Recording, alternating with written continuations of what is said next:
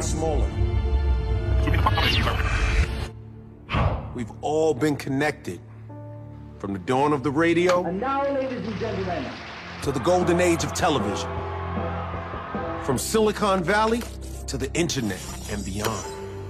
A shared photo, a viral video, a thought for the whole world to read in the span of 140 characters. Entertainment has evolved. Mediums have changed, but the one thing that's remained the same, the one constant, the one universal similarity, is us. Me. You. Us here. The human connection. The feeling you get when you're surrounded by a sea of strangers, but somehow you feel like you know them all. It's that instant you realize you have something in common.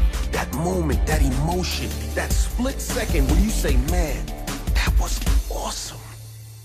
Decades ago, the world saw the irresistible force meet the immovable object, and millions overcame the impossible as one.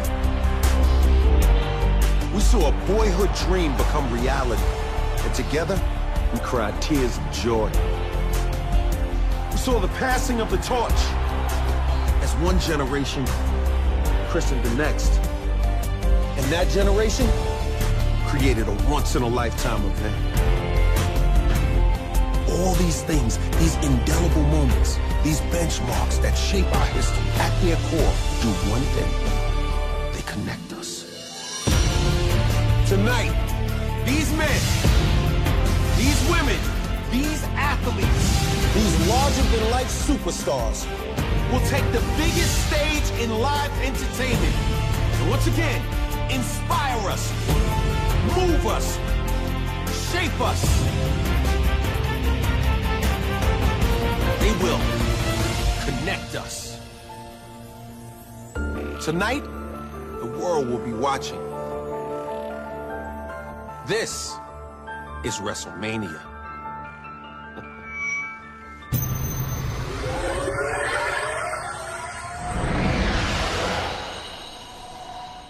Getting yo.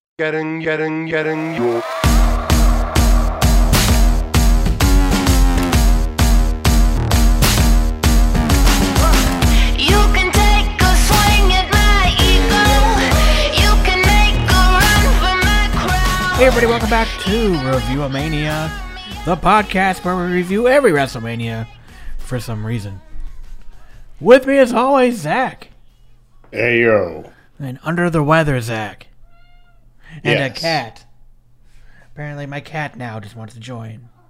Oh, I was going to say, I do not have a cat, so I didn't know where this cat was coming from. No, he is, like, oh, you're doing something? Oh, let me meow and rub on your microphone and, be a nuisance. Well, you do have the fancier of the microphones. I do. The Shure SMB brings all the cats to the yard. Doesn't it, buddy? It sure does. All right. In this episode, we are reviewing WrestleMania 31.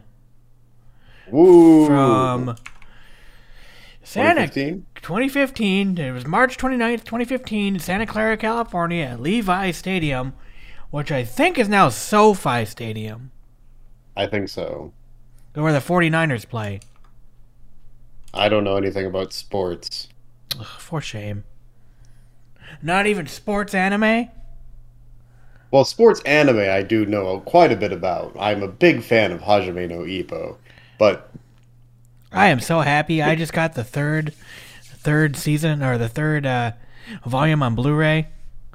So I finally have the entire first season. Well, that's cool. I didn't realize they were re-releasing it, so that's probably something I'm going to have to put on a Christmas list or something. They're on sale right now on at Right Stuff. $35 a pop. It's a bit pricey. A little rich. That's a bit rich for my blood. But the original DVD release was like hundreds of dollars. I mean, that's very true, because they released it 3 episodes at a time on DVD. Yeah, and it was 70. For people who don't know or care, but you're going to learn anyway, 76 episodes in one season, which is huge for an anime. A normal anime Yeah. show is 12 or maybe 24. Very seldomly do you see above 24 unless it's broken into multiple seasons or something like that. Or it's a big shonen show like One Piece or Naruto. Where the show never ends. It'll just forever be going on. Or Bleach. But Bleach ended. Bleach did end, although they are going back and doing an adaptation of the stuff that they didn't do the first time. Oh, well, there you go. Today I learned. Yes. But, yeah, so, I mean, in sports, they don't power up. You don't see the quarterback being like, yelling. He yells plays, but he doesn't yell like, like, we don't get shots of him in his head like, oh man, the D-line has been very tough today. I need to hit my receiver for a touchdown. Listen, the only football that I want to watch is Ice Shield 21. And if real football is not like Ice Shield 21, I want no part of it. I want to see, like, when Jeff Hardy had his inner monologues in TNA? Yes. I want to see that in, like, Cam Newton. Like, oh man, I've come back to my old team. I must play good, otherwise I will be homeless and jobless again. I guess this means that eventually we'll have to watch Kinnikuman on this show. What is that?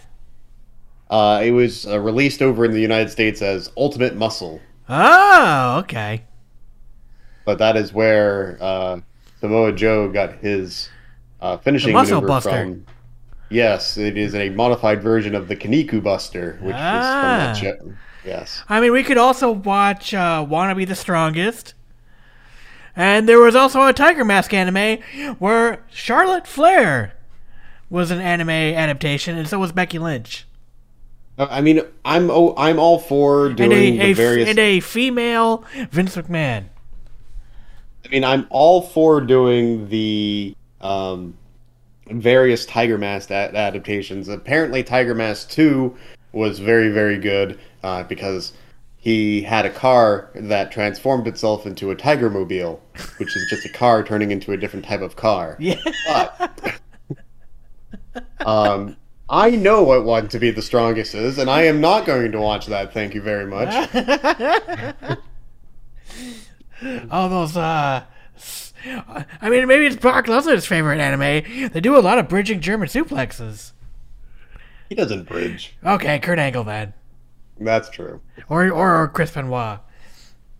No, it's not Chris Benoit's favorite anime. You don't know that. I think it came out well after he died. Maybe they have it in hell. I don't know.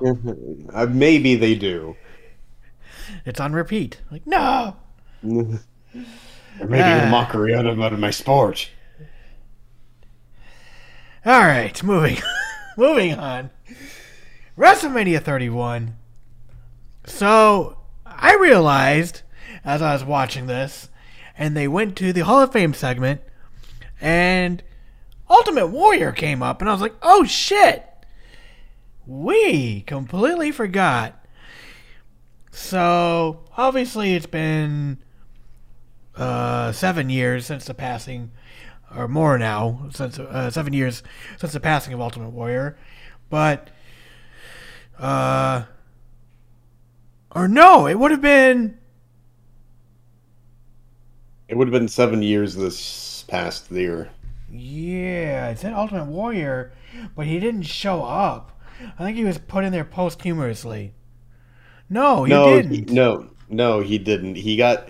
So, what it was he got inducted, he came out on Raw, did this really weird speech where he was talking about the heart beats its last beat, blah, blah, blah, blah, blah, and then he died the next day. Okay, yeah, it was 2014. Okay, weird.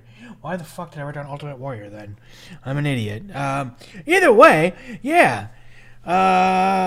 Literally Tuesday, he had a heart attack walking to his car after getting off the airplane to go back home. Couldn't have happened to a better person. No, he was a saint. No, he's a horrific human being who has spread a lot of misinformation and lies and hate, and honestly, like, yes, the WWE glorifies him. Yes, there's a award named after him that his second wife really heads up and all this other stuff. But like, I also think the award is bullshit though, because the award, for once, this man was saying, "Hey, why don't you think about the people who help make the show better, who make the show, the producers, the cameramen, the the unsung heroes, the people behind the curtain that you never fucking see. But without them, the show doesn't happen." And the WWE took that and was like, "No, and let's make it into a PR thing. Let's make it into our own version of, like, I think ESPN has sports awards, and they always like pick one person who's like, does a whole bunch of outreach, and so they do that too. I mean, sometimes the Warrior Award goes to somebody who I think probably like is like deserves it. Like, I think this first year, wasn't it Connor? Yeah, it was Connor the Crusher. Yeah, he had. I think he had like leukemia or something, or cancer. Yeah, some kind of terrible form of disease, and sadly passed away after WrestleMania 30 sometime, like between now and then. And I think that's, like, I think him going into the Hall of Fame, that's cool, and they've done it a couple times where it's like somebody who's like, not a bad person, like Titus O'Neil has won the Warrior Award, and like from all accounts, Titus O'Neil is like a great guy. Is a great guy, but like it has this name attached to it that honestly, it's like, no. What you're missing is it's self-serving to the WWE. Well, yes, it is self-serving to the WWE, and the person that the award is named after is also a self-serving jackass who made everything about him. Yes. And, has just said a whole bunch of really racist, homophobic things. And as a person who is part of some of the communities that he hated, I can say I don't miss him at all. No, that's all. Completely understand. I mean, if he would have said shit like he did about those communities, if he was saying something about "I'm legally blind," if he said, "Oh, those blind fuckers, they live on Social Security," he probably did. Yeah, he probably did. He's gonna get a lot more attention for gay bashing than blind bashing. I mean, yeah. He also like said that the city of Louisiana deserved Hurricane Katrina and all sorts of other things. Jesus. So like, yeah, no, like, Warrior is and has always been a monster. Like, yes, he didn't kill anybody or anything along those lines, but he's probably one of the worst people that the WWE has ever promoted. I can probably say that and be. Oh yeah, no, and it's bullshit how after the fact they're like whitewashing everything. Right, exactly, and they've done the same thing with other people who have done terrible things. They're doing the same thing. Hulk Hogan. Hogan right now. I'm sure if you give it like another 2 years, Jimmy Snuka, they're going to. Oh, they already did Jimmy Snuka. They did it right after he died. Right, and like, it seems like the only person who they will not bring, like, who has done something so bad that they can never ever forgive, is Chris Benoit, because they still promote the British Bulldogs and all this other stuff. So like, yeah, I know it's not a great company. We know this, but still. Yep. All right, WrestleMania 31. So you watched the pre-show. I did not. My version didn't have the pre-show, and I didn't even think about it. Well, and then I went back and looked at the results and was like, "Oh shit, this is the Battle Royal with Mizdow and the Miz." Who was Damien Mizdow? Damien Mizdow was Damien Sandow, and then originally he was Aaron Stevens or Idol Stevens or whatever. Yep, Idol. He was this guy who was posed for greatness, but then due to politics, did not end up going anywhere. This was probably his Like, best gimmick outside of the genius gimmick they gave him. yeah, I mean, like essentially when he came out, when he first he was in the WWE like in the mid 2000s. He didn't really go anywhere. He did have a tag team title run during that time, but like he was released and then he worked his way back. And when he first came out, he was essentially Lanny Poffo's character Yep. from the 80s, except taken much more seriously. And he had this really cool tag team with Cody Rhodes called the Rhodes Scholars, which I think is a really funny name. And then they feuded over that team ended up breaking up, and Damian Sandow won Money in the Bank. And when he won Money in the Bank, he was posed to win, I think, the World Heavyweight Champion, because at this time there's 2 Money in the Bank briefcases per year. I think, or maybe only one because they've combined the belts. I'm not sure. There's still 2 even today. Well, yes, but one's for men and one's for women. Well, and they've got SmackDown and Raw now. Oh, do they? Okay. I haven't watched. But they can. Yeah, it's been a while too. But from my understanding, is they can pick which show they want to go after. But yeah. Okay. Yeah. Okay. Anyway. But he ended up trying to cash in the Money in the Bank briefcase on John Cena. John Cena was hurt at the time and still beat Mizdow very easily, and then he just went down the card and he ended up becoming a stunt double for the Miz. And so what this consisted of is whenever Miz did something in the ring, Mizdow, as he's now called, would do it outside of the ring. So like if he was chopping somebody, Damien Mizdow would just chop the air. Or if Miz did the figure 4 leg lock, Mizdow would do the figure 4 leg lock to an imaginary opponent on the outside, and it was really funny, and it was getting over. And that's kind of the story of the Andre the Giant Memorial Battle Royal this year, because they had their big breakup on this match where Mizdow threw the Miz out, and then he was posed to win, but Big Show won instead. Yes. And I guess The overall gimmick of that Battle Royal was the Big Show has done everything except win a Battle Royal. And you know, to be fair, if you were going to go, well, okay, WWE's doing an Andre the Giant Memorial Battle Royal, who would win this? His son.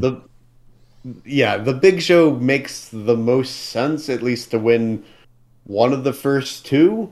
So I'm not like angry about it, but they were also always playing this up as, well, this is an opportunity for a up-and-coming star to win something and then boost their career. And the Big Show at this point is not an up-and-coming star at all.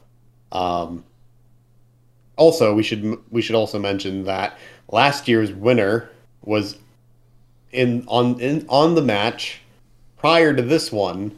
Cesaro had formed a tag team with Tyson Kidd, and he was tag team champion at the time, and they retained. So, tag team titles, you get that out of an Andre the Giant Memorial Battle Royal win. I guess that's pretty cool. But yeah, I mean, the Battle Royal is a Battle Royal.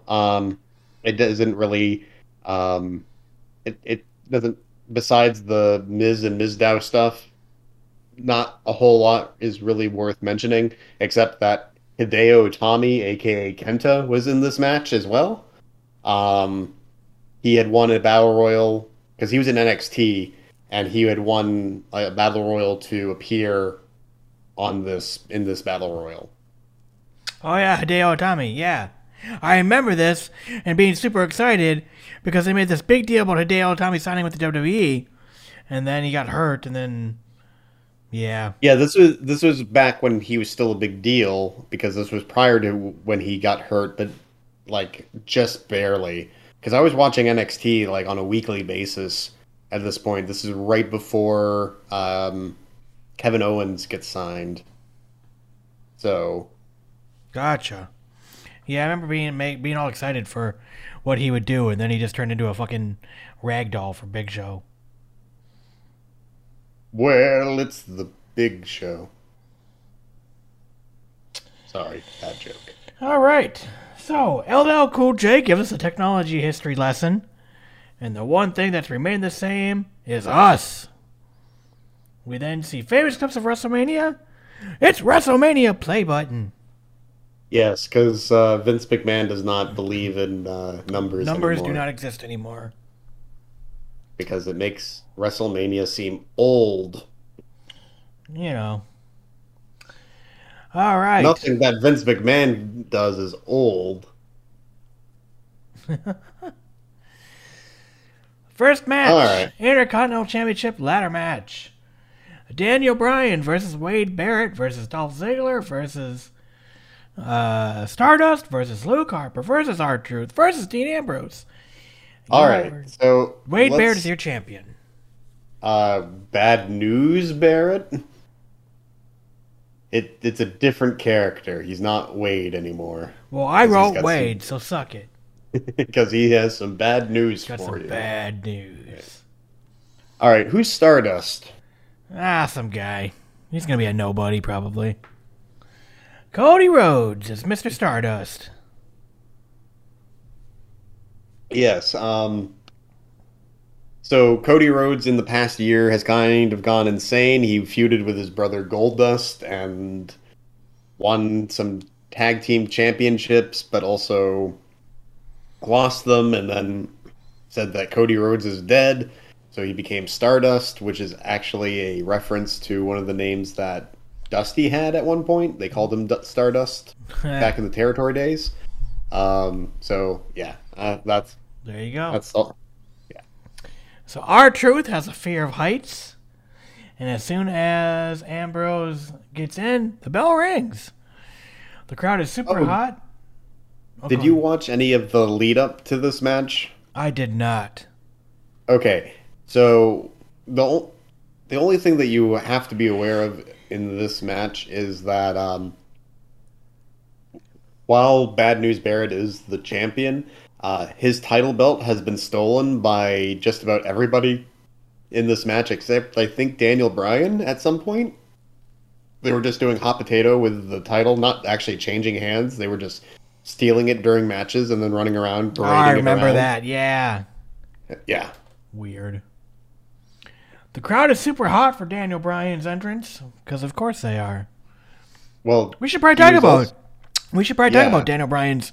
How did he end up from, having probably the greatest WrestleMania moment ever to now curtain jerking for the IC title? Well, this is his first match back, I think. Or one of them. Because he got injured shortly after WrestleMania last year. And then they put him against Kane. Yeah, he was feuding with Kane, which, at once stepped down from Randy Orton, Batista, but also makes sense if you think about it because of the Team Hell No stuff. But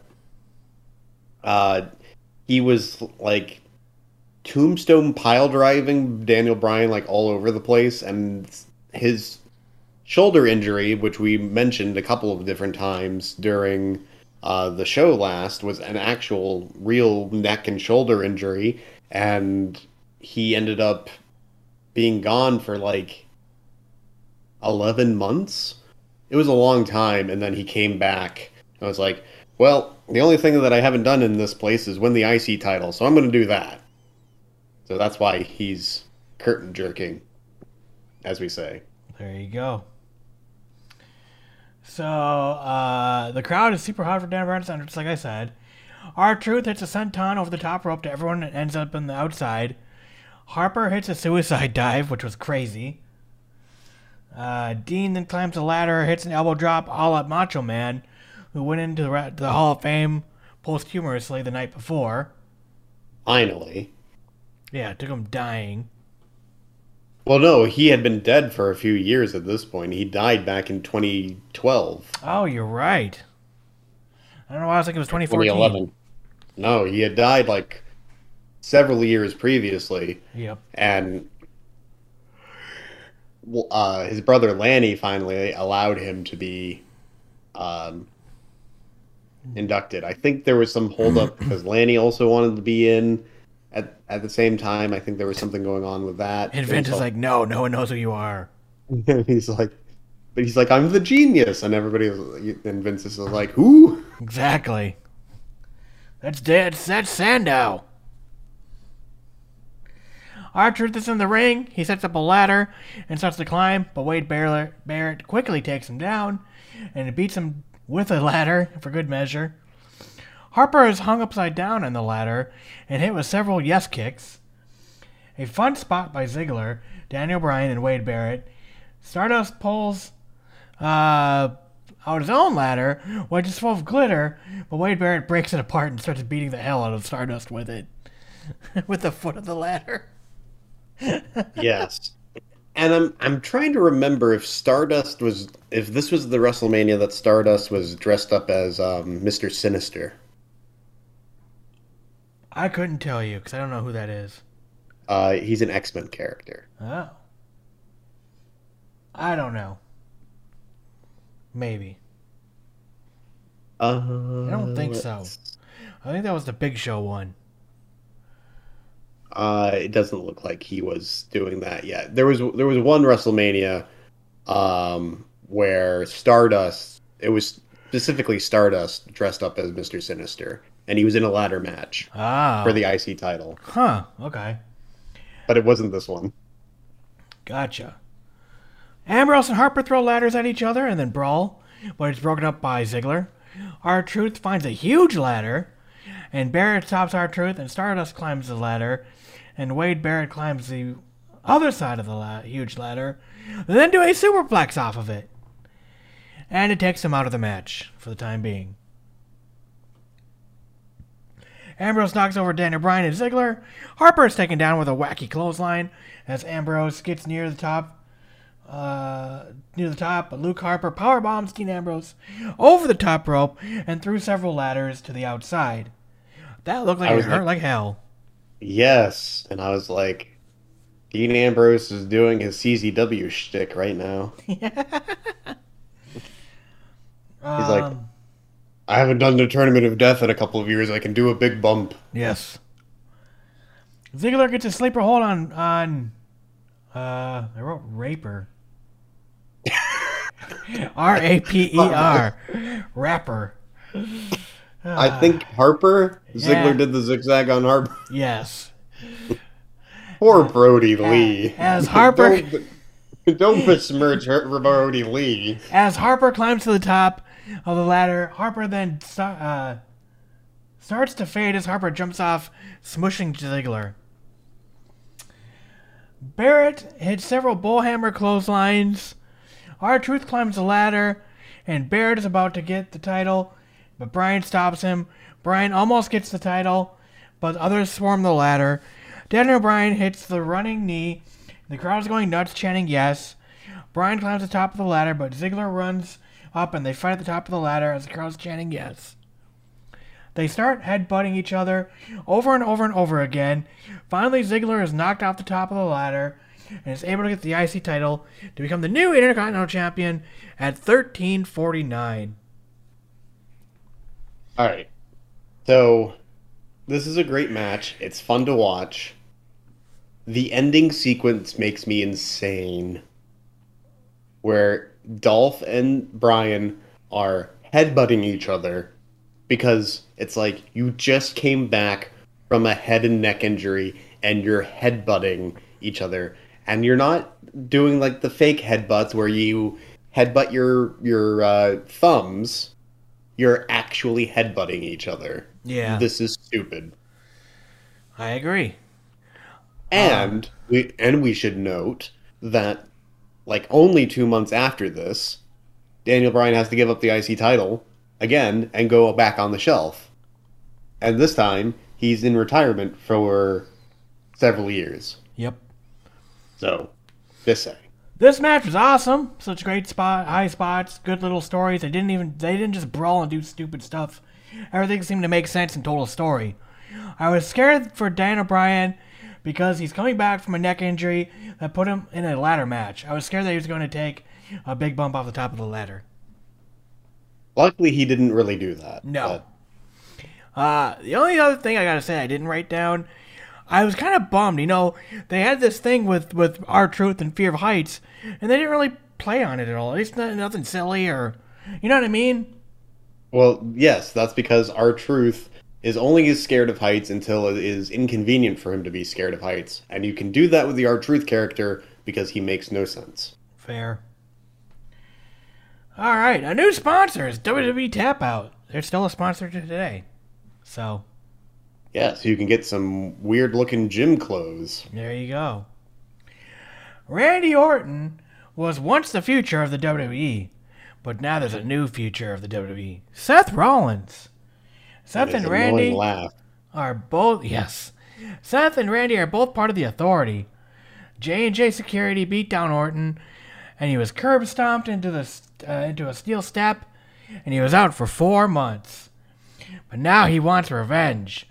Orton came back and beat down Rollins after swerving him and faking to join the Authority again. So that's our matchup for the next match. Randy Orton versus Seth Rollins. Yeah. Alright. Rollins is the Money in the Bank winner.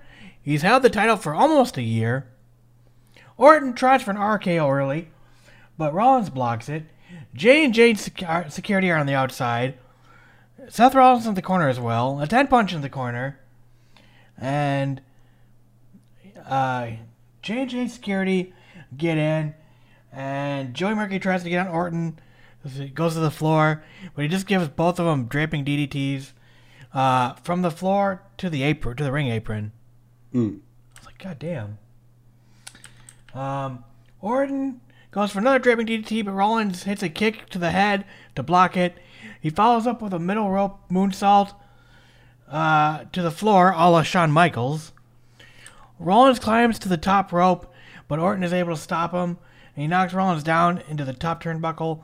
Orton sets up for a superplex, but they fight, and Seth goes to counter into a sunset flip, but Randy Orton just backdrops him off. Orton then hits a flying crossbody block for a 2, which is rare because. Well, that used to be his finishing maneuver. The that's right. Block. You're right. Back in 2002. I completely forgot. Back when Randy could fly. Yes.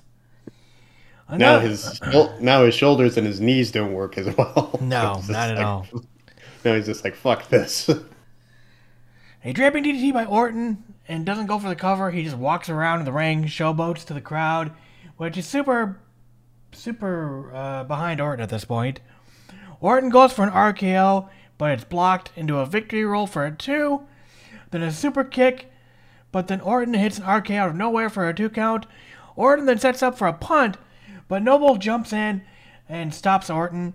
Both Noble and Mercury are given RKOs. This gives Rollins an opportunity to hit a curb stomp, but Orton kicks out at 2. Jerry Lawler says that the only reason Orton was able to kick out is because it's WrestleMania. If it wasn't WrestleMania, he wouldn't have kicked out. Thanks, Jerry. Yes. Thanks for ruining the illusion. Orton then hits an RKO by Rollins by running up the back. He springs off the shoulders of Orton and then gets turned into an RKO. Probably the best looking RKO next to the Matt Bourne 451. Yeah, probably. So there was a spot in a match with Randy Orton and Matt Bourne where he did a 450 and then... It's Evan Bourne. Matt Bourne is Doink. Oh, shit, you're right. I don't know why I wrote Matt Bourne. Anywho, Evan Bourne. And he did a 450 and then out of nowhere, Randy Orton hit a freaking RKO. And it was amazing. But this is probably the best one. Because all of a sudden, you just see fucking, like, Seth Rollins just runs at him. And then, like, you see him just jump off his shoulder. And he's just huge height. And then he comes down in an RKO. It looked amazing. Yeah, it was like he was trying to go for a stomp, and then Orton just kind of threw him up with his shoulder and then hit an RKO. It was awesome.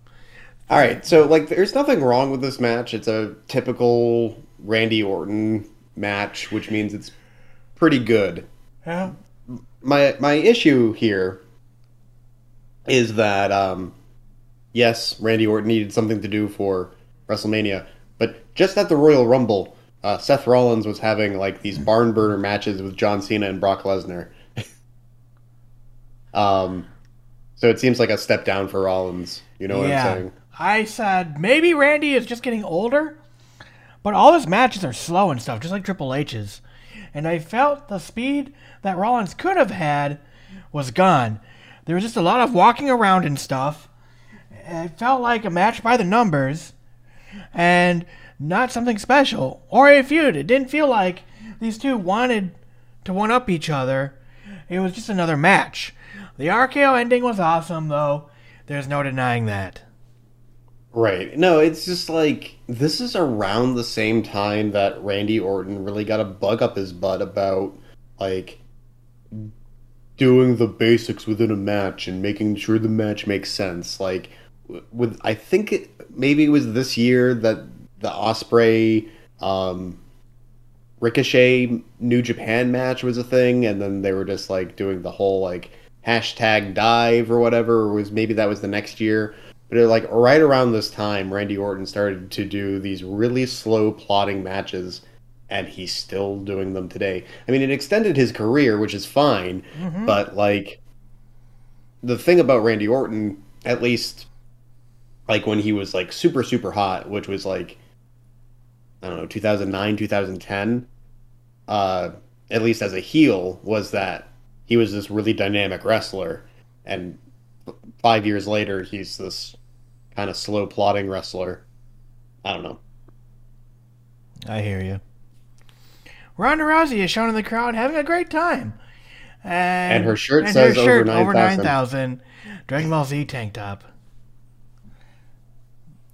I remember Funimation tweeting out, "Yeah, you get it for your Dragon Ball Z from us."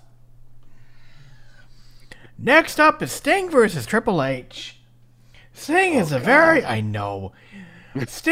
last remaining WCW who never came to WWE.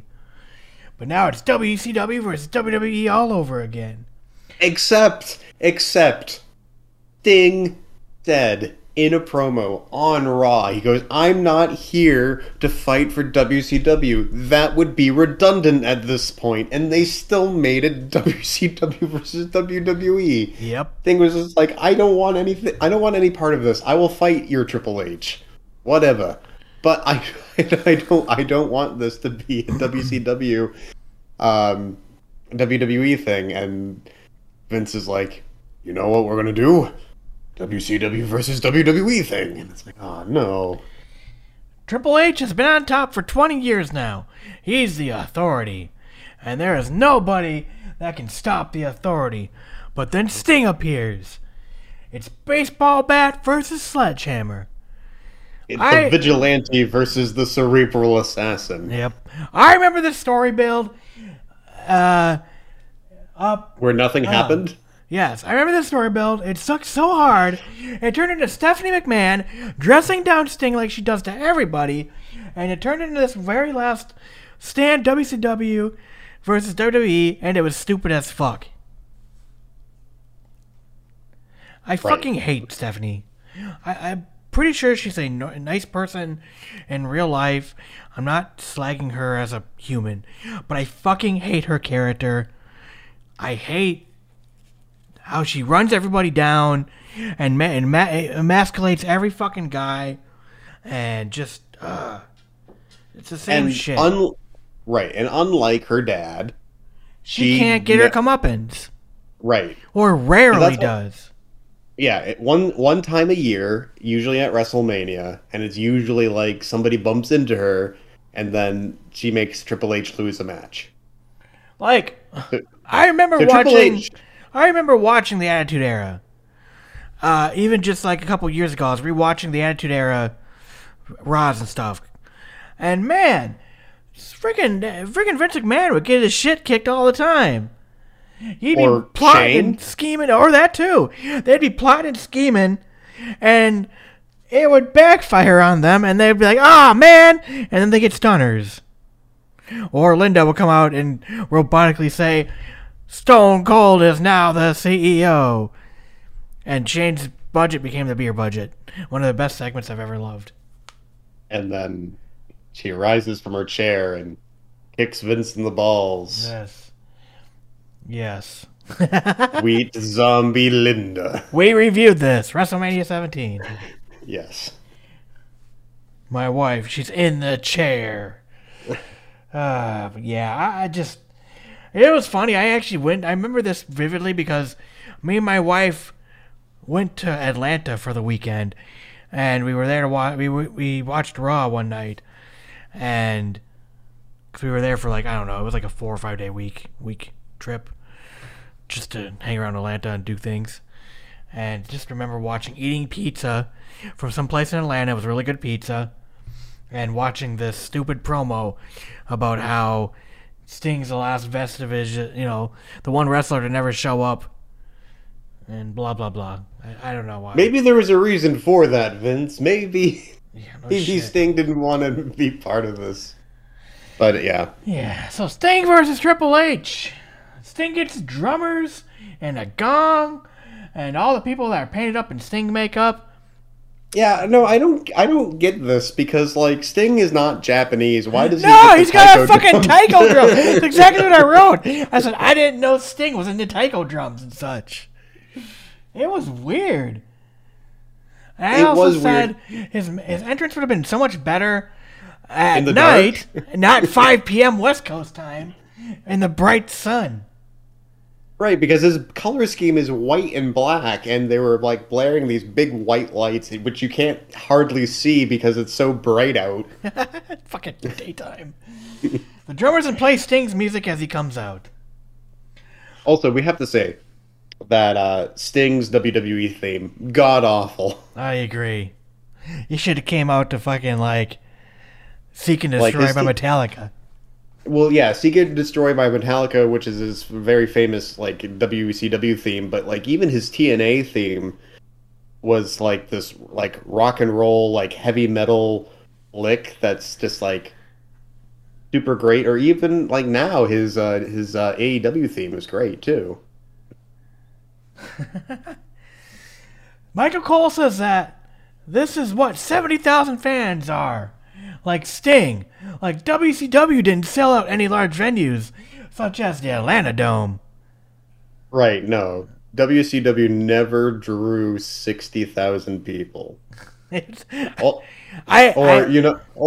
should I say WCW doesn't hold the record for having the world's largest draw ever of 144,000 people. Yeah. I mean, granted, this was North Korea. Granted, it was North Korea. I don't think it should count that much, but technically, it's true. Yes. Well, I actually went back a couple months ago and re-listened to I've listened to the death of WCW probably 4 or 5 times, and I still find it fascinating.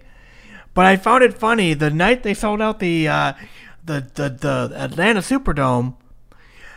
They underreported the number of fans in the building. Yeah, because WCW was a shitty company. Yes, but I thought that was funny. Yeah. And then, so JBL then talks shit about Starrcade. Yeah, because JBL was definitely at a Starrcade. We then get a video of which was clearly stolen from Kenny Omega, and into the sponsor of WrestleMania, Terminator Genesis. Yeah. A really shitty Terminator movie. Yes. It didn't even hit theaters until that July. This is March. But this was a video game tie-in because Arnold was in the video game this year. Oh, gotcha. Yeah. I had this. I don't even remember that. Terminators are on stage, and it comes out. A head Terminator is Triple H in headgear and shoulder pads. Holding a whole bunch of Terminator skulls, which, if he's a Terminator, why is he holding all the beheaded skulls of all these other Terminators? No kidding. That doesn't make any sense. Again, probably will look cooler at night, but in the daytime sun, it didn't have the full effect. We then get Go ahead. because you could see that it was made out of PVC pipe and it looked really cheap. Like they just had like spray painted it silver, and they're like, "All right, I guess that's good enough." enough. It's not like we have HD cameras or anything. And it's like, well, yeah, no, yeah, you do. We then get Arnold Schwarzenegger saying, "Judgment Day is It's a here. judgment day. It's time to play the game." We then cut back to Triple H, who has the heads of Terminators in his hands, and the only way to win is pinfall or submission. So you can use your sledgehammers and your bats. Yep. Charles Robinson is the ref. The crowd is hot as hell for this match. The bell rings. Little H. Little Nate. The bell rings and he just stares at each other for a while. Sting then shoulder tackles Triple H and then woos the crowd.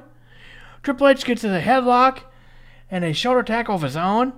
Sting hits a drop kick and a loud "You still got it" chant breaks out. Well, it should also be noted that at this point, one of the most shocking things was that Sting was not wearing a T-shirt. Yes.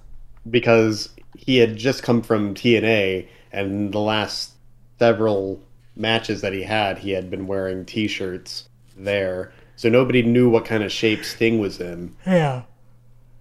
So. Chant breaks out. Of course, he was in TNA forever, so, but these fans, WWE told us that he just, WCW closed and he just never wrestled again.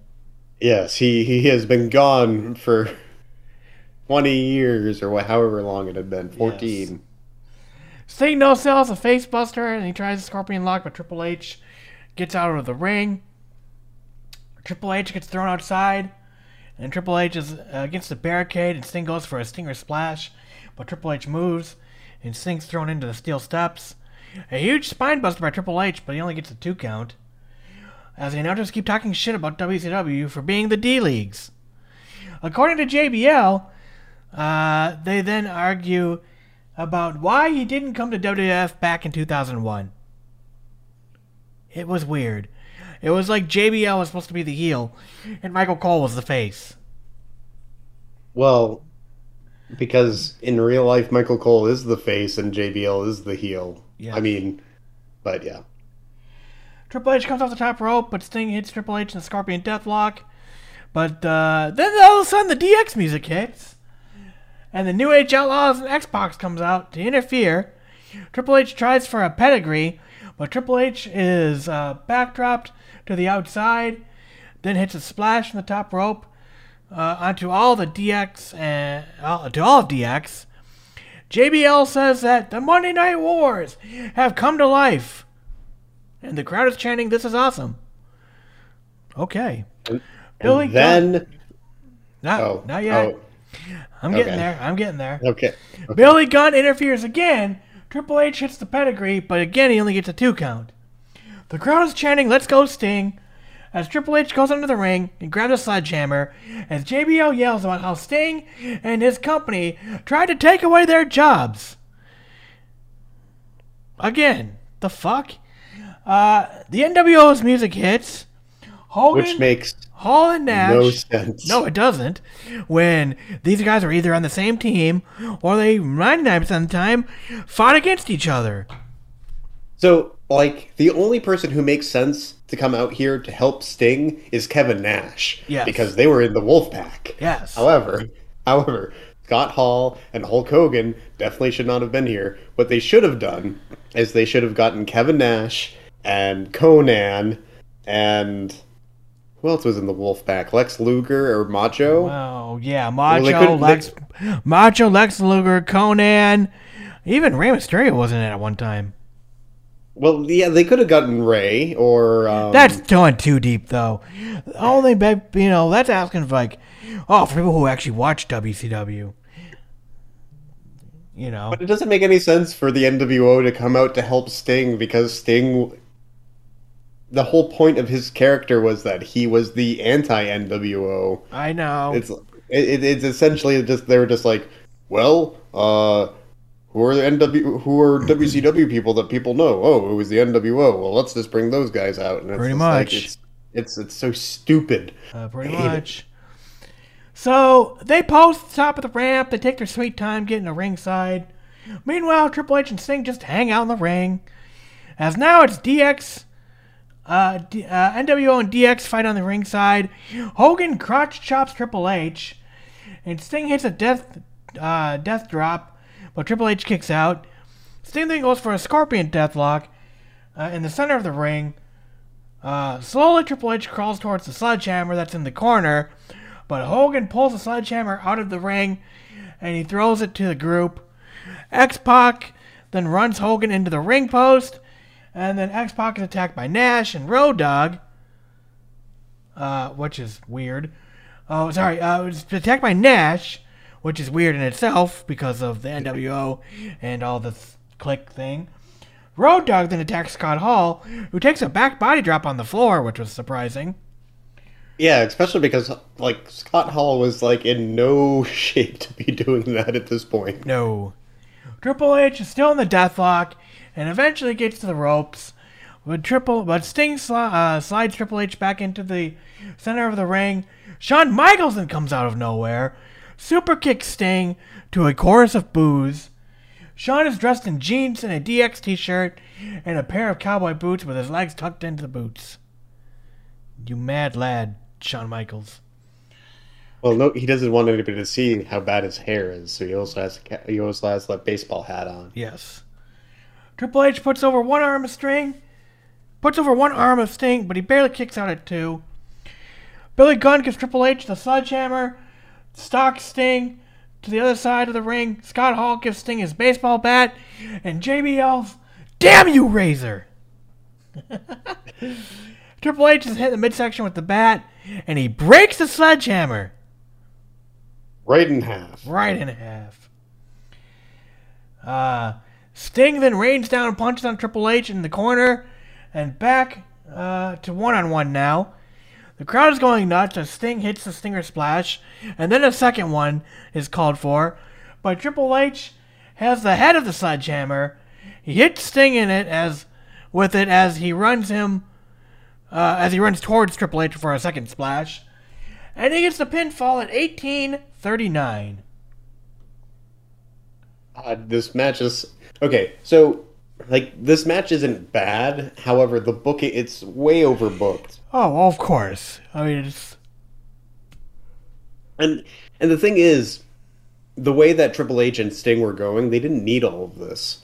They could have had, it wouldn't have been a classic match, but it would have been a good match with just the two of them. I do have to say that at some point in this match, Triple H gets this humongous bruise on the side of his leg, and he's still bumping on it all the whole match, which was pretty impressive. I don't know where he got that bruise from, but it was pretty nasty. Like it covered like half of his upper leg area. Huh. I said this match started off slow, but it was a good story with each man getting about the same amount of offense before DX and NWO showed up. For once, we got a decent Triple H match at WrestleMania since the Undertaker matches. So, DX celebrate Triple H, and the NWO check on Sting. Eventually, both teams are staring at each other. Triple H extends his hand out to Sting, and Sting slowly accepts it. So. Also, Sting's hair looks like a bird's nest at this point. Marina Menounos is in the back. She introduces Daniel Bryan as the new IC champion. Pat Patterson then comes out and congratulates Daniel Bryan. Then out comes Rowdy Piper. Gives him a big kiss on the top of the forehead. Ricky the Dragon Steamboat comes out and compares his match with Macho Man. Ric Flair then comes out and congratulates him. Flair woos a million times. And out comes Bret Hart and starts a yes chant. Oh, I was going to say that you missed Ric Flair giving a chop to Steamboat. I did, yes, I did not write that down. Then everyone starts chanting yes. Farouk then comes out and yells damn, and then another yes chant breaks out. My only note to this was, it was sad to see how many people in this segment have passed away. Yeah, it had. I will note that we did miss that there was a commercial for the WWE Network in my version where they were talking about like Camp WWE. Do you remember this show? Which was essentially Yes, it was a big deal because they're like, oh, the creators of Robot Chicken. right. It was, which is it's just Seth Green Yes. wrote a show for WWE, and then I checked it out and it was like, it was a little too on the nose. Yeah. I mean, there was some things that were kind of funny. There was also things that like didn't make any sense, because Triple H and Stephanie were like the counselors, and they were in charge of the Undertaker, who, in terms of WWE lore, is much older, even like in kayfabe, because he's been around longer than Triple H and Stephanie. So like that doesn't make any sense. But they also were talking about Swerved, which is from the producers of Jackass, and then Jerry Springer had a show on the WWE Network too. He did. Too hot for TV. I suppose so. Hey, remember all that stuff we did in 1998, 1999, and 97? Yeah, you're going to watch that. You're going to see Mae Young's hand. Definitely. Skylar Grey and Travis Barker play the WrestleMania theme song, Rise, live. Then Kid Ink sings Money in the Power. I watched a pay-per-view version of this show, and there was a Mountain Dew Kickstart commercial. I didn't realize how long that thing's been around. Yes, and then also, like, I think it's interesting that the WWE is now able to get people like Kid Ink, Skylar Grey. Like, these people had fairly big hits, like, around this time, and they were performing at WrestleMania. Usually, like, when we've done these shows, like, WrestleMania 17 comes to mind, or X7, where that whole show is, like, that's the Limp Bizkit one, but they couldn't get Limp Bizkit to show up because they wanted too much money. So they had to come at WrestleMania 19. Yes, and play Crack Addict. Yes. And then Rollin' for The Undertaker. Yes. Which wasn't even Undertaker's theme at the time. No. Anyway. I think, honestly, A, it's a payday, but B, I think a lot of these are younger performers, and I wonder if they were like, oh man, wrestling, oh man, WrestleMania, cool. I mean, maybe. I'm not thinking they're like wrestling fans, but just one of those like, hey, you're going to fucking Levi's Stadium, it's going to be sold out in front of 60,000 people. That seems pretty cool. Sure. I'm sure that's probably what it was. I'm just thinking like around this time, Skylar Grey was on a song with Eminem and Dr. Dre. So like, yeah, I don't know. Payday. Yeah. Last year was the Diet Mountain Dew. This year was the full uncut Mountain Dew. All 3 bottles were showing the label, and they were unopened. I double checked. I even paused it.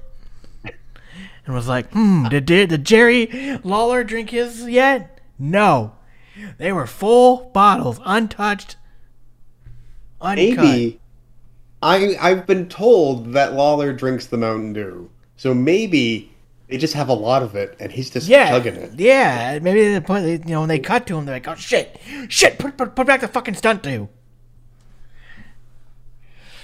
So I checked, man. I was like, oh boy, maybe Jerry Lawler's like drank half of his. Nope. Divas Tag Team, Paige and AJ Lee versus the Bella Twins. The announcers are calling everyone on each team hot, and it's just disgusting. Yeah, they're cute, but come on. I don't need to be told that. I have eyes. Let me make my own decision. Yes, also, these are athletes. That too. And we're supposed to treat them as athletes, just like we treat the male wrestlers as athletes. Yeah, you don't hear like women commentators getting on like, oh man, Edge is so hot. I want to motorboat those abs. I mean, like, yeah, like if I were doing commentary, it would be like, oh yes, Darby Allin, yes, Let me lick those abs, but like that's not what happens. That's why I'm not a commentator. I'm like, worried for you, but okay. I mean, Darby Allin probably would kick my ass. To be fair, I watched the AEW pay-per-view the other night, and I was like, man, I should get a haircut like Sammy Guevara. And my wife was like, really? I'm like, well, it looks good on him, but I'm like, I have a fat head, so it probably won't look very good on me. And she agreed. Shaved sides with a Yeah. fat head is a hard thing to pull off. Yes. If you get rid of all of your hair, then that's one thing. But if you leave some of it, I've got it trimmed, and then I got the middle part longer so I can slick it back. But I've got it, but it's not like short like Sammy's. It's just less. It's just less on the sides. This is the very end of Paige's rookie year, as she debuted the night after WrestleMania 30, and she won the women's title immediately. It was weird. Yes, and she was the NXT champion at the time. Yes, and the less said about that, the better. What was the NXT title? Oh, yeah, you just remembered. well, You know, young and dumb, and private video photos, damn Brad Maddox. and Xavier Woods.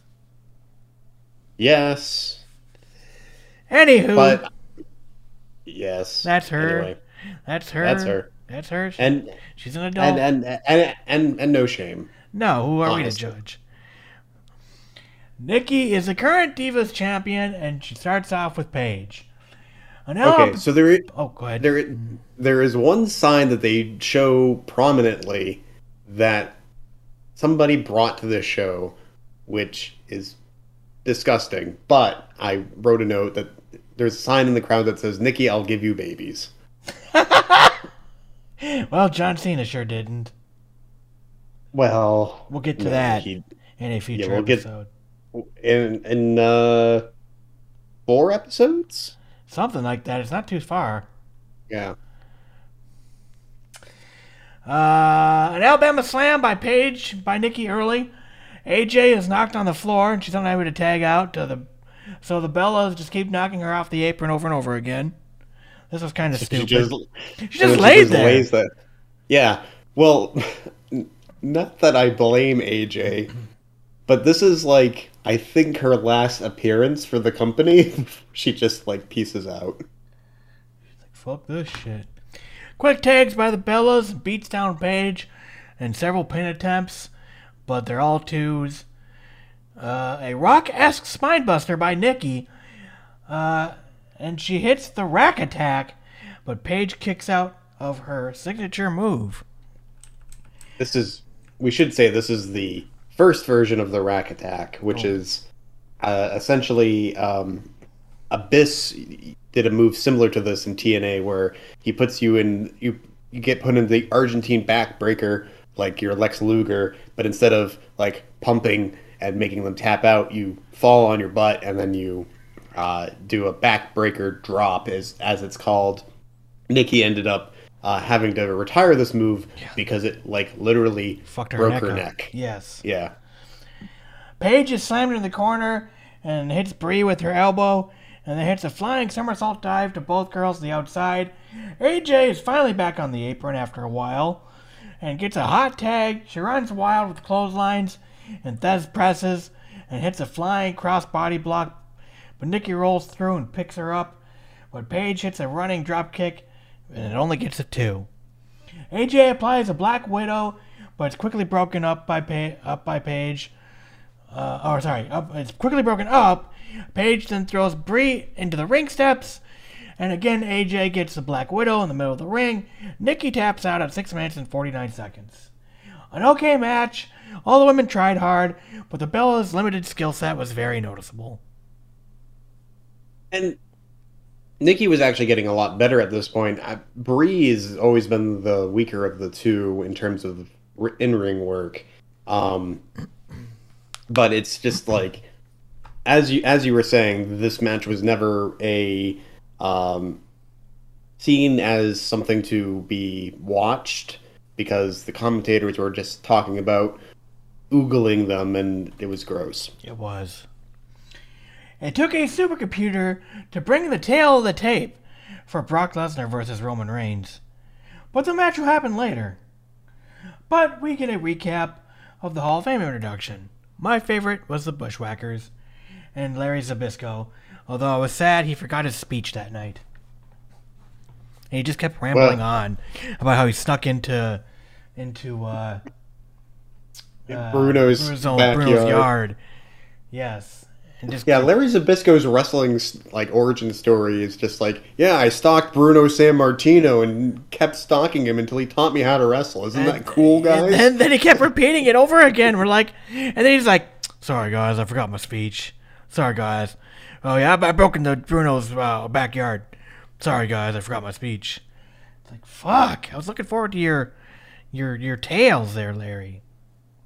And Larry Zbyszko is this legendary heel. He couldn't talk a little bit about, and a great commentator. I don't know if he was a great commentator. I liked him.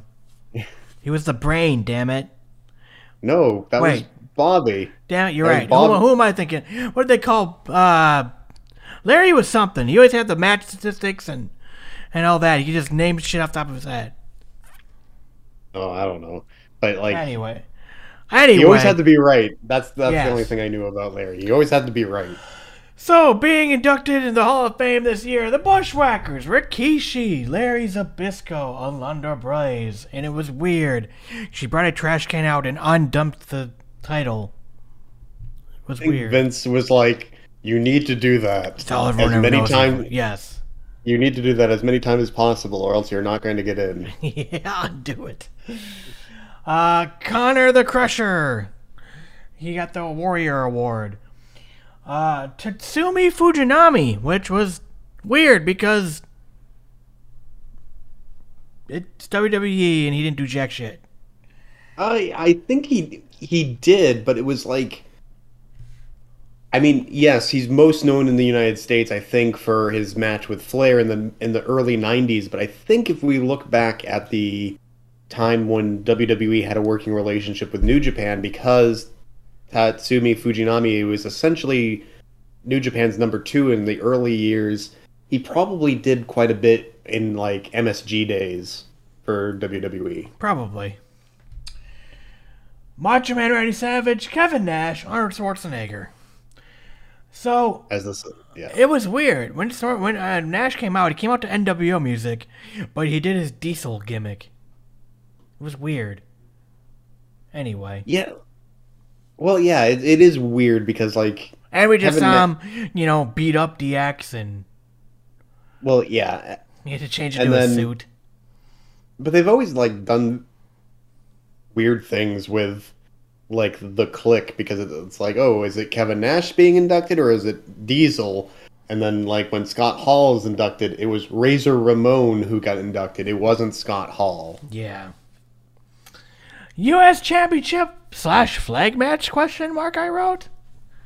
I wasn't 100% sure.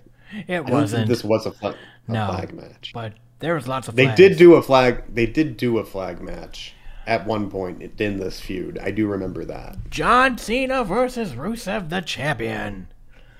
Rusev's undefeated, and at Fastlane, he hit a low blow on John Cena, and Rusev hates America. So it's Russia versus the United States. Our savior, John Cena, is going to defend the great name of the United States. But Rusev won't give him a match. So John Cena got mad, and he wouldn't release the STF until Lana gave in and gave him the match at WrestleMania. And now Rusev's like, fuck you, bitch. You should have just let me be in that STF forever. And he's angry at her. The Russian... he kept on going, Lana! Yes. The Russian anthem plays, and a color guard... Oh, what's up? Well, I was just going to say, this WrestleMania is all about time travel, because earlier we went back to the 90s, and now we're going back to Cold the Wars. 80s. Yes. Yes. The Russian anthem plays, and there's a color guard. Isn't that what those guys are called? The color guard? They take care of the flag? I think so. Probably. They come out holding the Russian flag with Lana leading the way with the U.S. title in hand. The stage is adorned with guns, and they fire, and then out comes Rusev riding a tank, which Lana would later claim that they had sex in. She claimed this after both of them were fired from the company. I have to say that I'm Miro, as he's now known, Rusev. Yes. I'm really loving his character in AEW because essentially he's just like, I'm going to kill you and then have sex with my wife. Yes, that's my hot wife.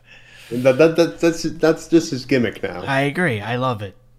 I love the fact that they let him talk. I was actually kind of surprised. I thought that Lana did all the talking, and I was actually kind of surprised watching the promo and stuff, like how much they gave Rusev the mic. Yeah.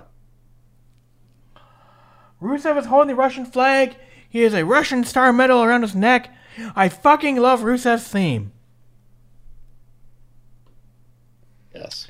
During Rusev Mushka, Rusev Machka, or whatever they say. Yes. Dun dun dun dun dun dun dun dun dun. During Rusev's entrance, Michael Cole asks if Rusev will still be champion at the next pay-per-view, but the graphics fail to load as they pan around to motionless, uncheering people in the upper deck. I laughed. They were clearly going to a, whatever the next pay-per-view is, and the graphics machine broke. But that's also the fact that, like, even Michael Cole was like, well, I will just shut my mouth. The crowd starts buzzing, and a loud USA chant breaks out. We then cut to a video about how great America is, and all its achievements in American history. Interspliced with presidents who went to war, or inherited a war, and how we defeat our enemy, or things of that nature. They even had Facebook. They had a young Mark Zuckerberg. Yeah, if I remember correctly, all of the presidents that were shown were Republican presidents. I don't think they showed Barack Obama or Clinton. No, they did show Obama. Oh, okay. Clinton didn't have a war, so there was nothing to show. No, but they showed. Vince famously hates Bill Clinton. Really? Yes. Huh. I mean, not without, probably for him without warrant, but, Bill Clinton's not, a great person. He's a rapist, alright. But, during the 90s, there was a lot of things where, he brought, Rebecca Flowers in, who was this person who... Yeah, I remember. We reviewed it. Yeah. So, he just famously hates the Clinton family and does everything he can in order to snub them. But yeah, there was Roosevelt, there was Kennedy, there was Obama, there was George W. Bush, Reagan was in there. Yeah, basically any president that had to talk about war or defeating the enemy. And then they interspliced it with the moon landing and this and that, and then there's and Facebook. That did not age well. No, it did not. We then John Cena comes out to a John Cena sucks chant because Savior of America still needs a sucks chant. As John Cena is being introduced, Rusev yells that he is the champion and he deserves to be introduced first. So he is. After a million years, the bell rings. And who is the announcer? Because it's very important. It was JoJo, no, it's Brandy Rhodes. It is Brandy. Yeah, it was Brandy Rhodes. Eden, as she was called here. Yes, Eden Styles or something. Something like that. After a million years, the bell rings, and Cena quickly clotheslines Rusev, but gets a 2 count. Rusev quickly takes over and beats down John Cena. An overhead belly-to-belly suplex on Cena by Rusev makes it look easy. Lana hands the Russian flag to Rusev, and he waves it around, and the crowd boos loudly. Cena then kicks Rusev in the head, and he drops the flag, and Lana screams, "You dropped it!" I believe the WWE had to apologize for letting the flag drop, or I think I'm getting it mixed up. They had another segment where they had like this big, like, Rusev segment, and they had a big Russian flag come down from the ceiling, and I think like John Cena came and ripped it down. I think the Big Show actually did that. I think you're right. And then the WWE had to like apologize for like disrespecting their flag. They had to apologize to the Russian government. The Russian government probably didn't even know or care. Cena hits a 5-knuckle shuffle. The crowd showers Cena with boos. Rusev quickly takes over, getting another 2 count. Rusev tries for a matcha kick, but Cena ducks and catches. But then he catches Cena with a swinging slam.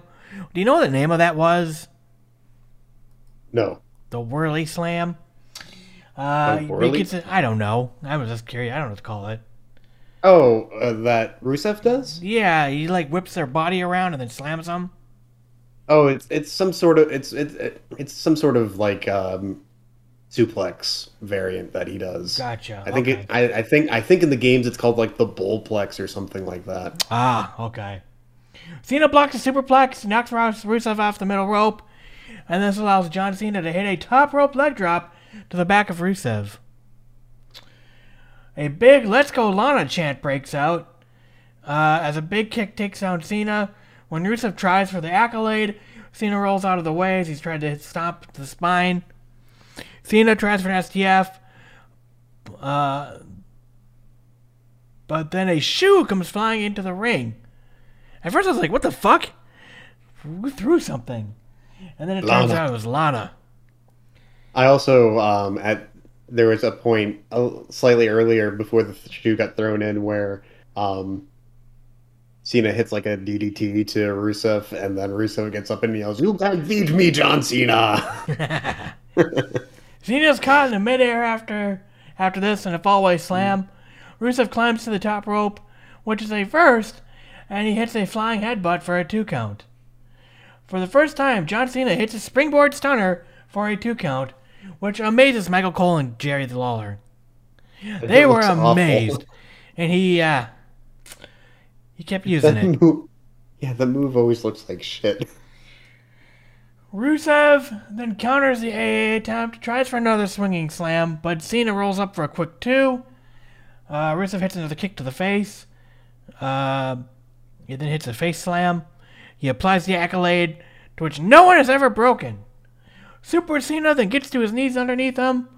He starts to climb to his feet. He's able to break the hold by running Rusev into the corner.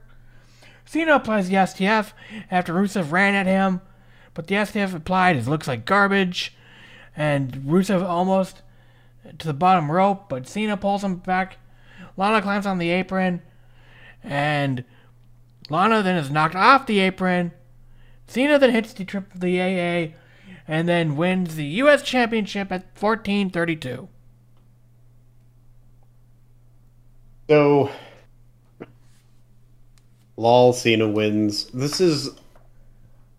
At first, when this happened, I was not happy. Because, again, John Cena, the second year in a row, defeated an up-and-coming star.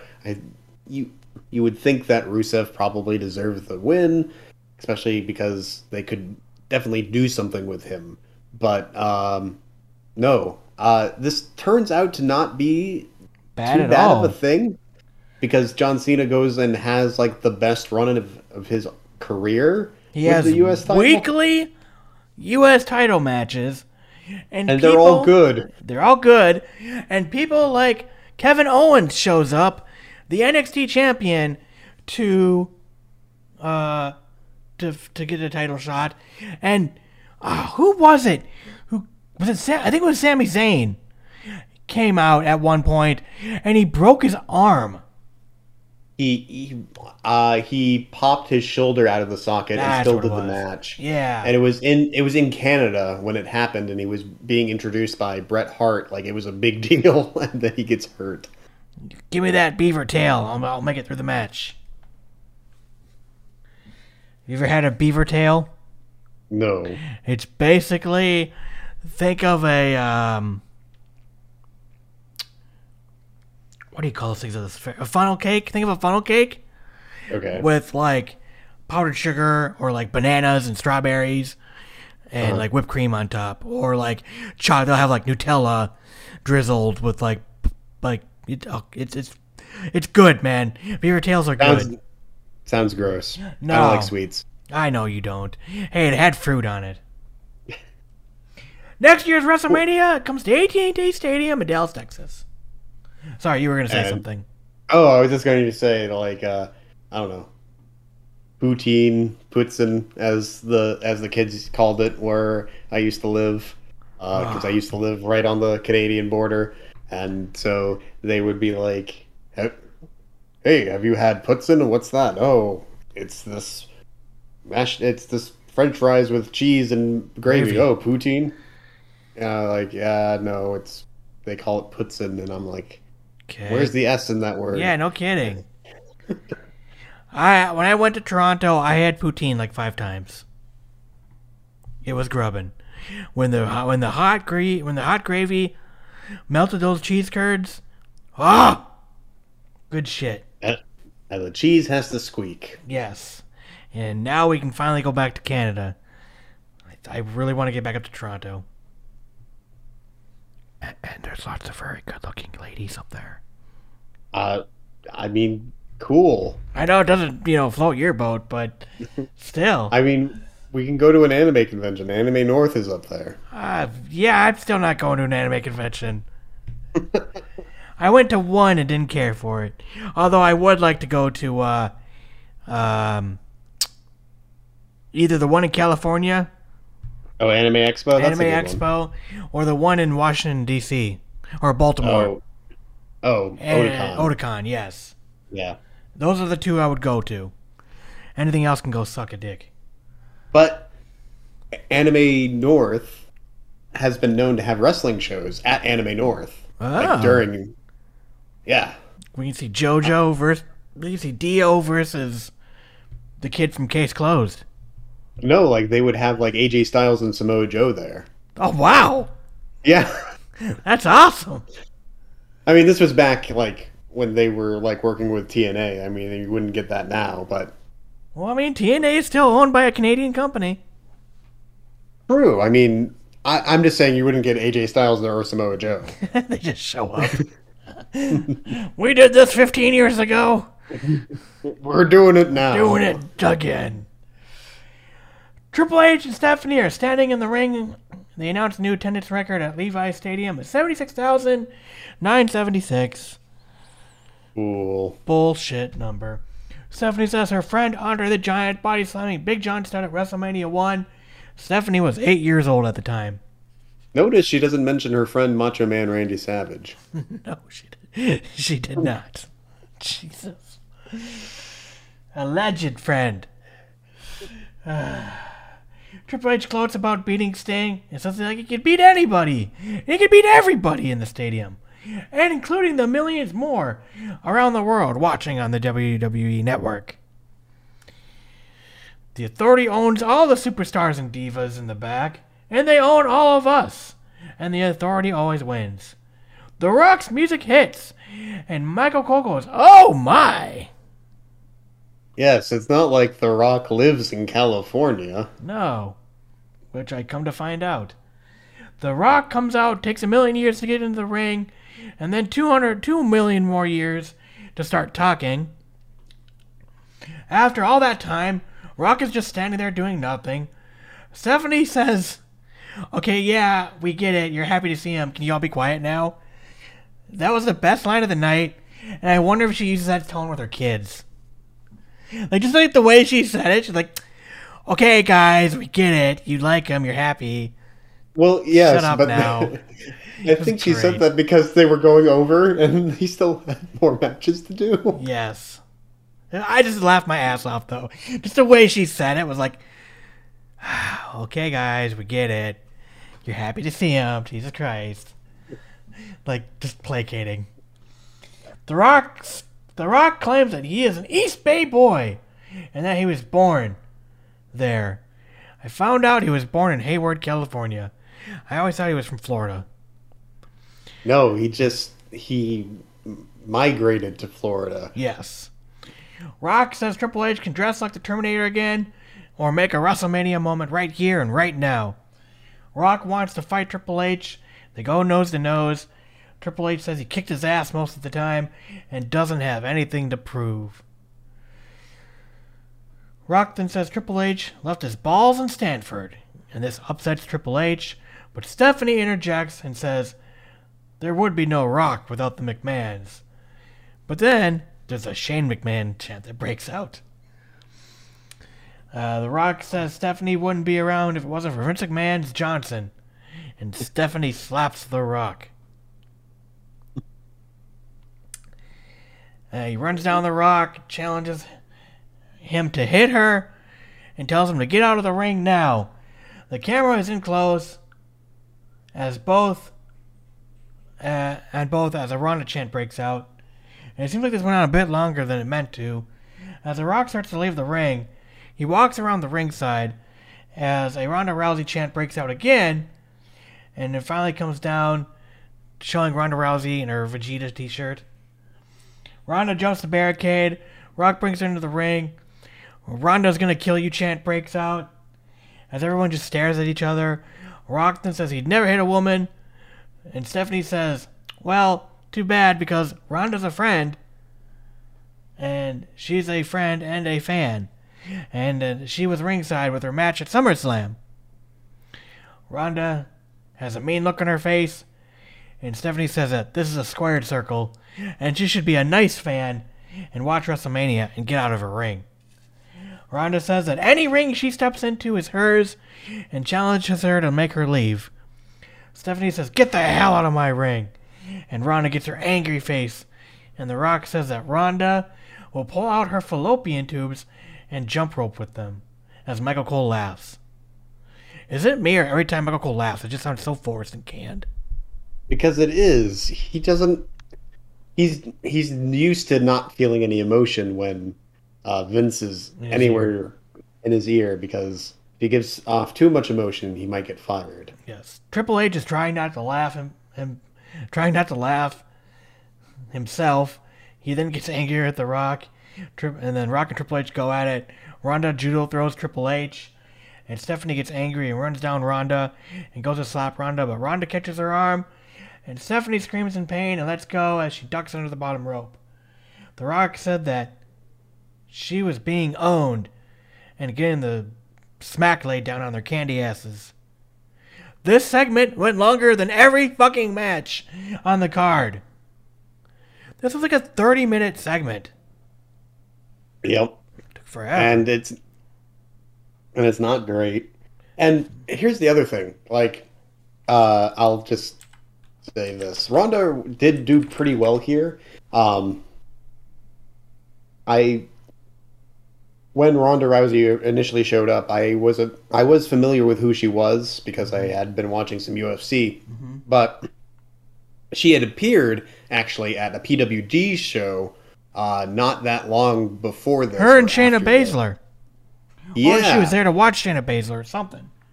No, she was at PWG as a fan, and some of the wrestlers, I think it was Roderick Strong and Eddie Edwards, saw her in the crowd, and then they were having a match, and so one of them grabbed the other by the arms and went up to Ronda and were like, "Okay, chop him," and she's like looking scared, like I don't want to hurt anybody or anything like that, and then she gives the weakest chop ever, and then Roderick Strong has to sell it like death. That's just the funniest thing.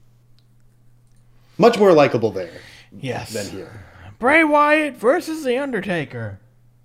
Ugh. Every time the WWE uses Johnny Cash, it's done very well. And the promo package shows The Undertaker's good time, and then him losing to Brock Lesnar. So basically, it's showing him winning, and then he lost. Bray Wyatt wonders what's left of The Undertaker, and now he's the new Undertaker. Both entrances would be a lot more impressive if the sun was down. It's still daylight out, I wrote. Yes, and also I have to give Bray like all the props in the world because he essentially had to build this match by himself because Undertaker did not appear on Raw or SmackDown or anything leading up to this. Jesus. So the entire thing was, is Undertaker going to just show up at WrestleMania? It's like that should not be what it should like. It should be Bray Wyatt is going to be the biggest challenge because he has all the powers of the Undertaker or whatever, and not will Undertaker show up? I don't know. Well, they rehashed this story with John Cena in a couple years. He was so defeated last year. We just don't know if he's going to show up or not. Yes. Big boot by Undertaker as the bell rings. JBL claims that The Undertaker is his greatest opponent and hasn't been in the ring with anyone better. I would claim that it would be John Cena was your greatest opponent. There, JBL. Undertaker hits an old school on Wyatt. Or Eddie Guerrero? Or Eddie, yeah, I guess. The first thing I think is John Cena and that crazy I Quit match. Oh, yeah. I mean, he brutalized John Cena early on in John Cena's run, but I'm just thinking like JBL. I can't remember any matches that JBL had with the Undertaker. Like, I know that they exist, especially as the JBL character. Yeah, but like, APA Bradshaw didn't really fight the Undertaker. No, they were friends. Right, or certainly Justin Hawk Bradshaw didn't fight the Undertaker. Blackjack Bradshaw didn't fight the Undertaker. Blackjack Bradshaw. Skull chewing Blackjack. I don't know. Blackjack Bradshaw is probably my favorite because that mustache looks ridiculous on him. So Undertaker hits the old school, and a "You Still Got It" chant breaks out. I hate this chant. I hate it too. Undertaker at this point has done nothing. No. He's done like a big boot, and he did his. And old school is an impressive move, but at this point in his career, it's not. You're having the other person help you. It's impressive for balance. Even if somebody's helping you, you still have to balance up there. Yeah, true. I mean, he's no Jinsei Shinzaki who does like laps around the ring even now, but like still. Very, very slow match with just punches or kicks and a lot of just letting the Undertaker lay around and do nothing. Undertaker gets a Hell's Gate out of nowhere, but Bray is able to fight out before more laying around. Bray goes for the Sister Abigail, but Undertaker hits a choke slam and then falls on his ass. Taker calls for the tombstone. He hits it, but only gets a 2 count. But Wyatt kicks out. This boring match continues, I wrote. Eventually, Taker tries for another tombstone, but it's blocked by his Sister Abigail. Taker kicks out at 2. Then Bray does this spider pop-up thing. And then Undertaker sits up, and Bray falls down, scared. This sucks. Undertaker hits another tombstone after an attempted Sister Abigail, and gets the pinfall at 15:32. And everyone in the announce desk says that the old Undertaker is back. It just seemed like, while watching this match, like Bray didn't want to do anything that would potentially hurt the Undertaker, which is fair. You shouldn't try to do anything that would hurt your opponent. So the other thing to take note of too, Bray like fucked up his ankle that morning. Yeah, that was the other thing. He had an ankle injury, and that definitely inhibited this match. But it also seemed like anytime Bray went on offense, it was really light. Yeah, well and it just seemed like Undertaker was just laying there, like, what the fuck? Get up, do something.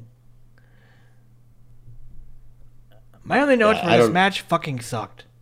Yeah, no, it was not great. I was pissed. I was like, Jesus Christ. And again, here's my problem with Bray Wyatt in a nutshell. The promos. the build-up, everything is so fucking good. But the match is awful. WWE World Title, Roman Reigns versus Brock Lesnar. The promo package is shot like a UFC sit-down special interview. Both men's accolades are shown. Brock says that it's his ring, his world, and his job to hurt people. And it's his WrestleMania. The fans were super against Roman Reigns, and the crowd is once again being pushed down.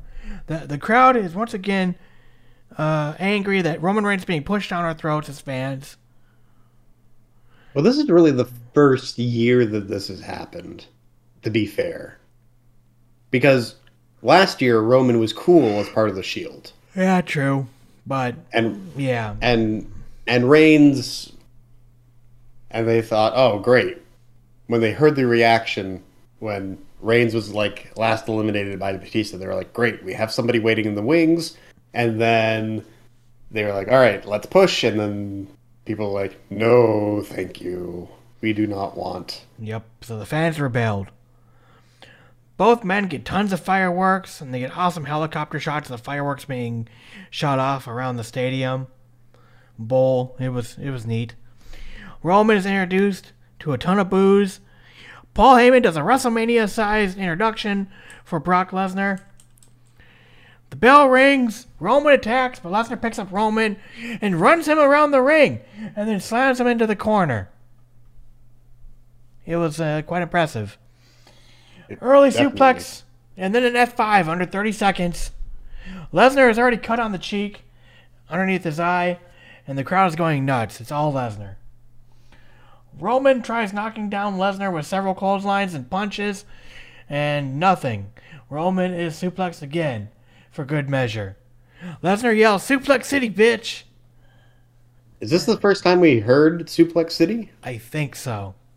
Or was that during the... Because we should note that the reason Brock Lesnar is champion at this point is that during SummerSlam, Brock Lesnar squashed John Cena and gave him like 16 suplexes and won in like 5 minutes. I think that was the first Suplex City, bitch, with John Cena. Lesnar just takes Roman apart. Anything Roman tries basically does nothing. While Roman is on the apron, Lesnar runs and gets caught with a knee to the face. The takedown of Lesnar. After a moment, Lesnar just throws a clothesline, sending Reigns to the floor. Back in the ring, another suplex sends Roman out of the ring again.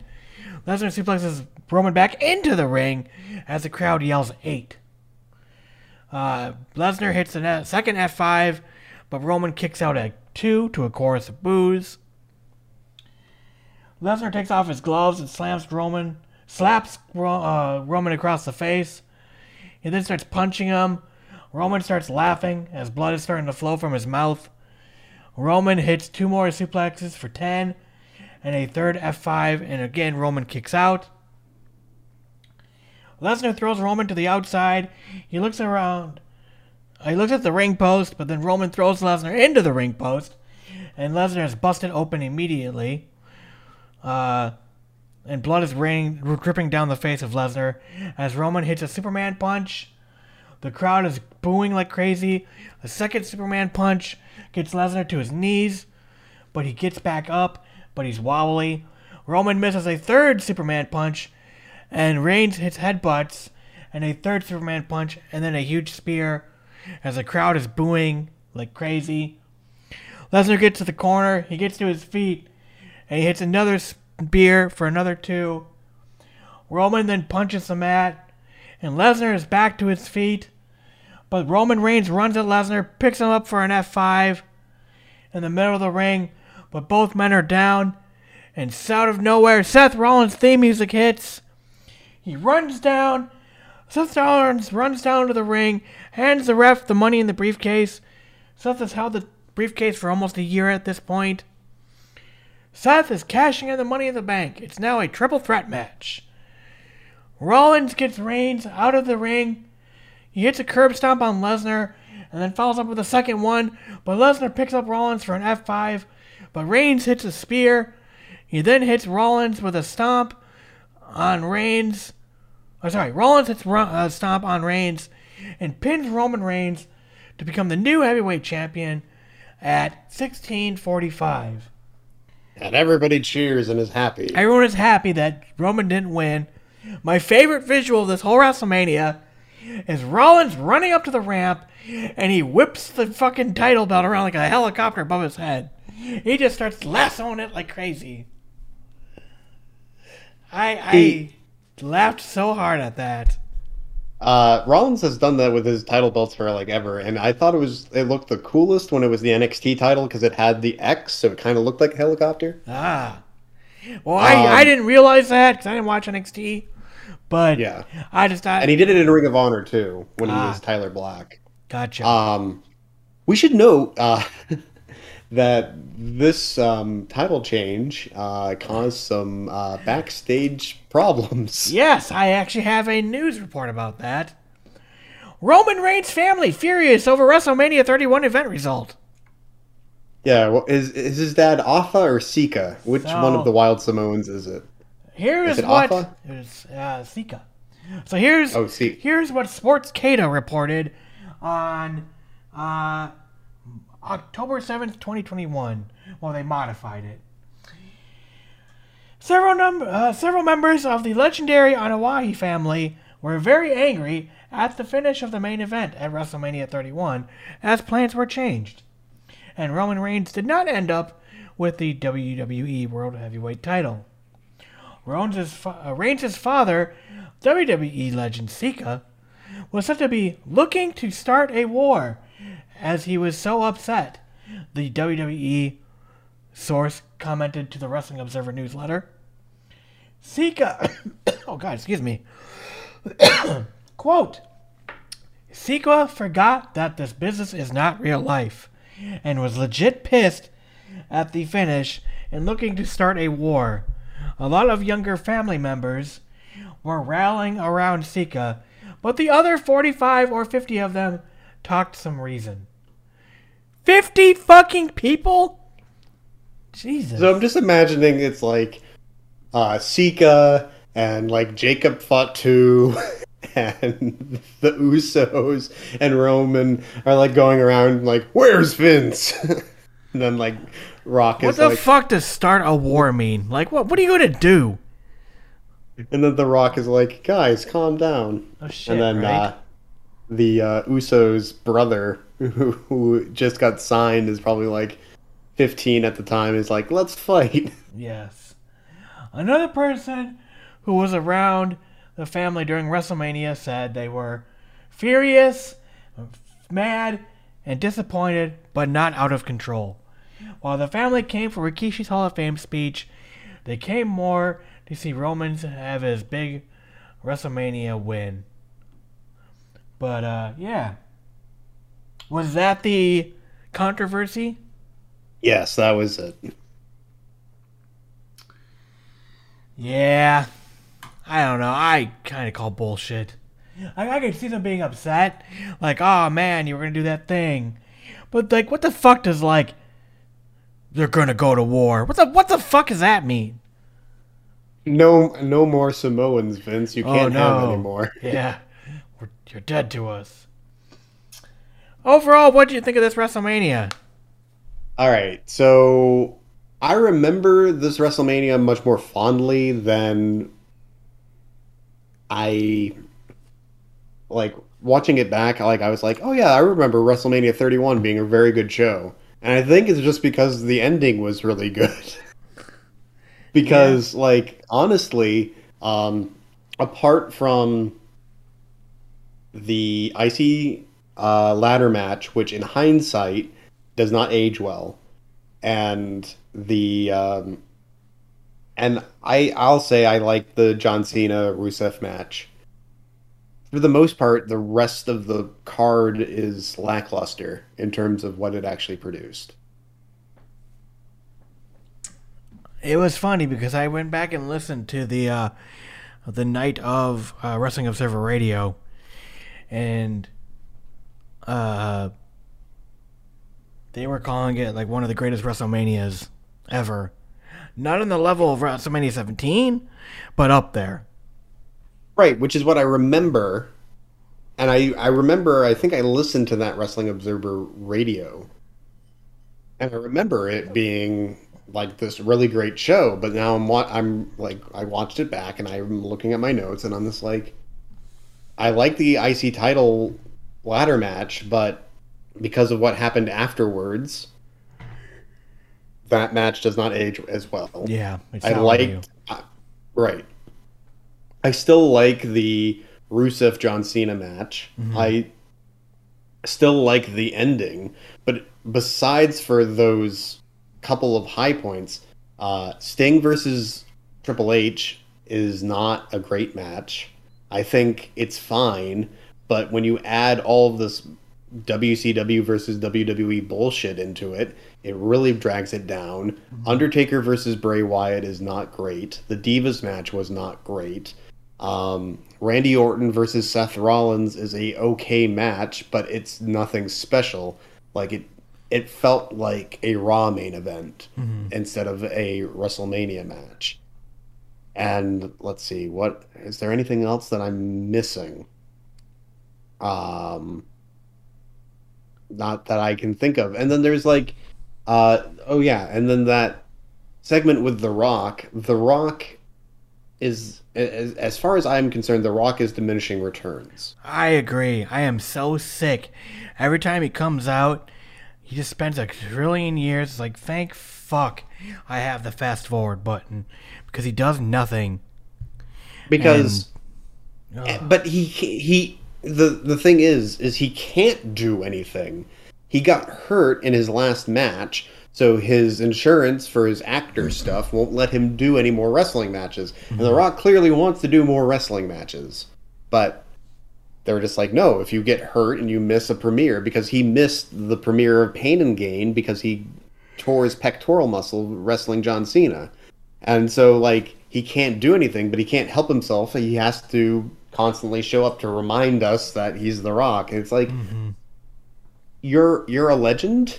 You don't need to remind us who you are. We know who you are, Dwayne. Like, we're not going to forget you if you don't show up. And I think, like, this segment kind of epitomizes that.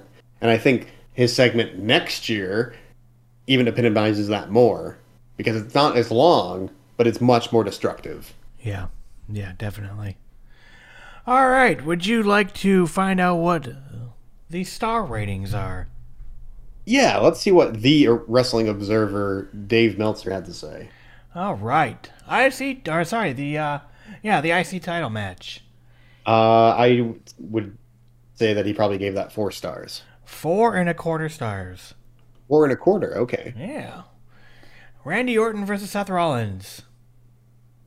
3.75. 4 stars. Being generous. Seems a bit generous. Yeah, it does. Triple H versus Sting.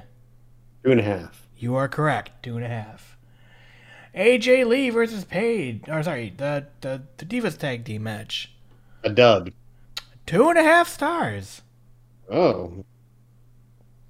John Cena versus Rusev. 3.75. 3.5. Ooh, okay. The Undertaker versus Bray Wyatt. 2.5. 2.75 stars. All right. Finally, Brock Lesnar versus Roman Reigns. 4.75. 4.5. Okay. You like your 3/4. Yeah. I mean, they were generous. Definitely. But yeah. So next, we've got WrestleMania 32. The largest WrestleMania in terms of crowd size. I think that is the one I have never fully watched. Let me look at the card real quick. All right, so the headline is Roman versus Triple H.